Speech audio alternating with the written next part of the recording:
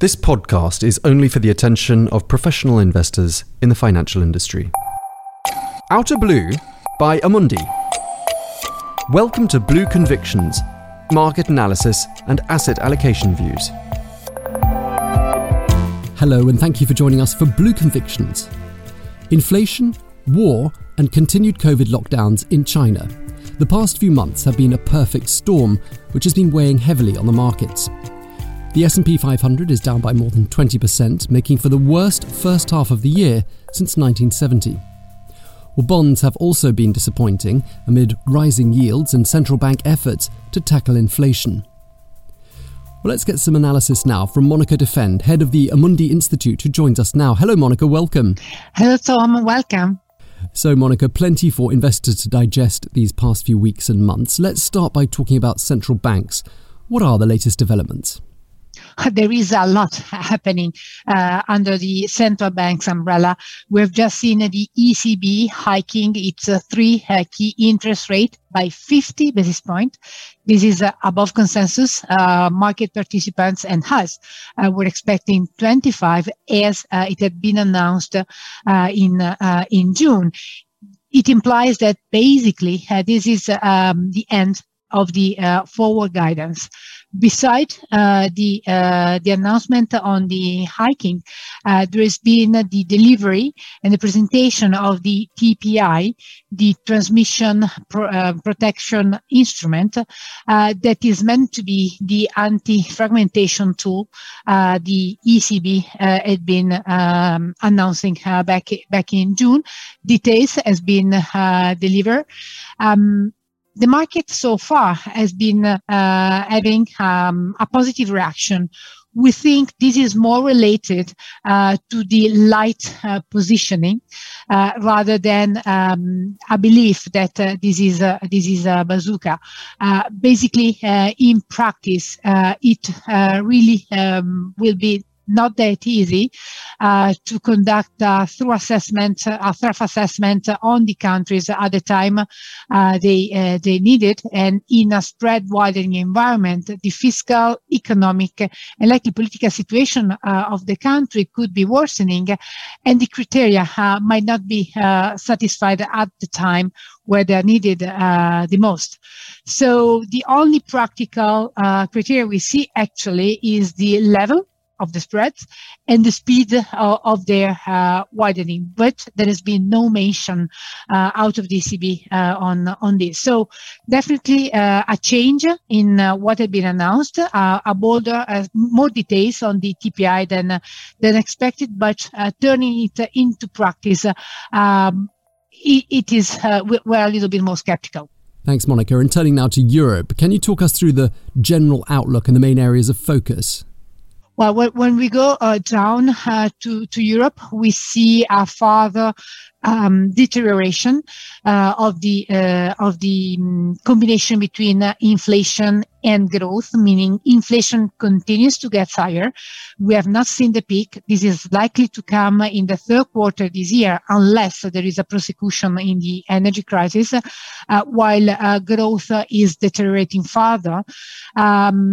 On top of that, the reduction in the flow of natural gas from Russia into Europe could have severe impact on supply, on demand, on GDP, on confidence, and on the other side can further rise inflation risk. So this is an adverse scenario. We are not penciling in yet, but this is something that we will need to consider for the time. For the time being, we do believe we're gonna have a rebound in the third quarter out of the summer season, moving into flattish growth into the fourth quarter. Looking into the US, again, there have been some further deceleration in the economic path. And more interesting, we are seeing some changes in the behavior of the consumers, which are, by the way, the biggest driver of US growth. So what we are closely monitoring there is the saving rate ratio, just to see whether this is underpinning a structural change in the consumers. All in all, we reiterate the case of no recession for the US this year.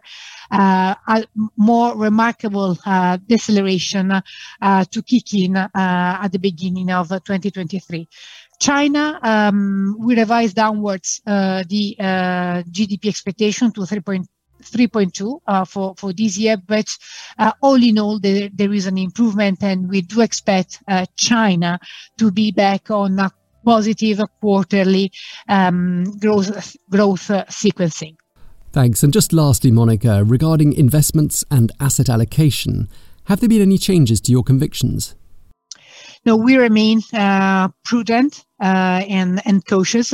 From a cross-asset perspective, we do envisage still higher uncertainty and increasing downside risk on the economy. And this is why, as I said, on a cross-asset, we do prefer bond versus equities after the 2022 repricing. We may see the safe haven appeal of bonds returning, at least for a period, but as we often mention, the approach to fixed income has to remain flexible because inflation pressure will at some point resurface, and volatility will stay there in the fixed income market, and namely in the periphery. On the equity front, we stay defensive. We maintain our preference for U.S. equities versus Eurozone. Moving forward, any signal that U.S. recession might be avoided or postponed further might lead to a tactical relief rally that we will likely consider. On the bond front, core govies are now more attractive, at least in nominal term. We favor investment grade credit, in particular in the US, based on a more resilient economic outlook when compared to Europe. Emerging markets outlook is improving across the board, with China equity favored to play in this desynchronization of the cycle. We remain long US dollar, where we see the US dollar in particular versus the euro continue to flirting at or below parity. Okay, well, that's all we've got time for. Monica Defend, head of the Amundi Institute, thank you very much indeed. Thank you, Tom, and talk to you all at the end of the summer. And thanks to you for joining us. We hope to have you with us again very soon for another edition of Blue Convictions.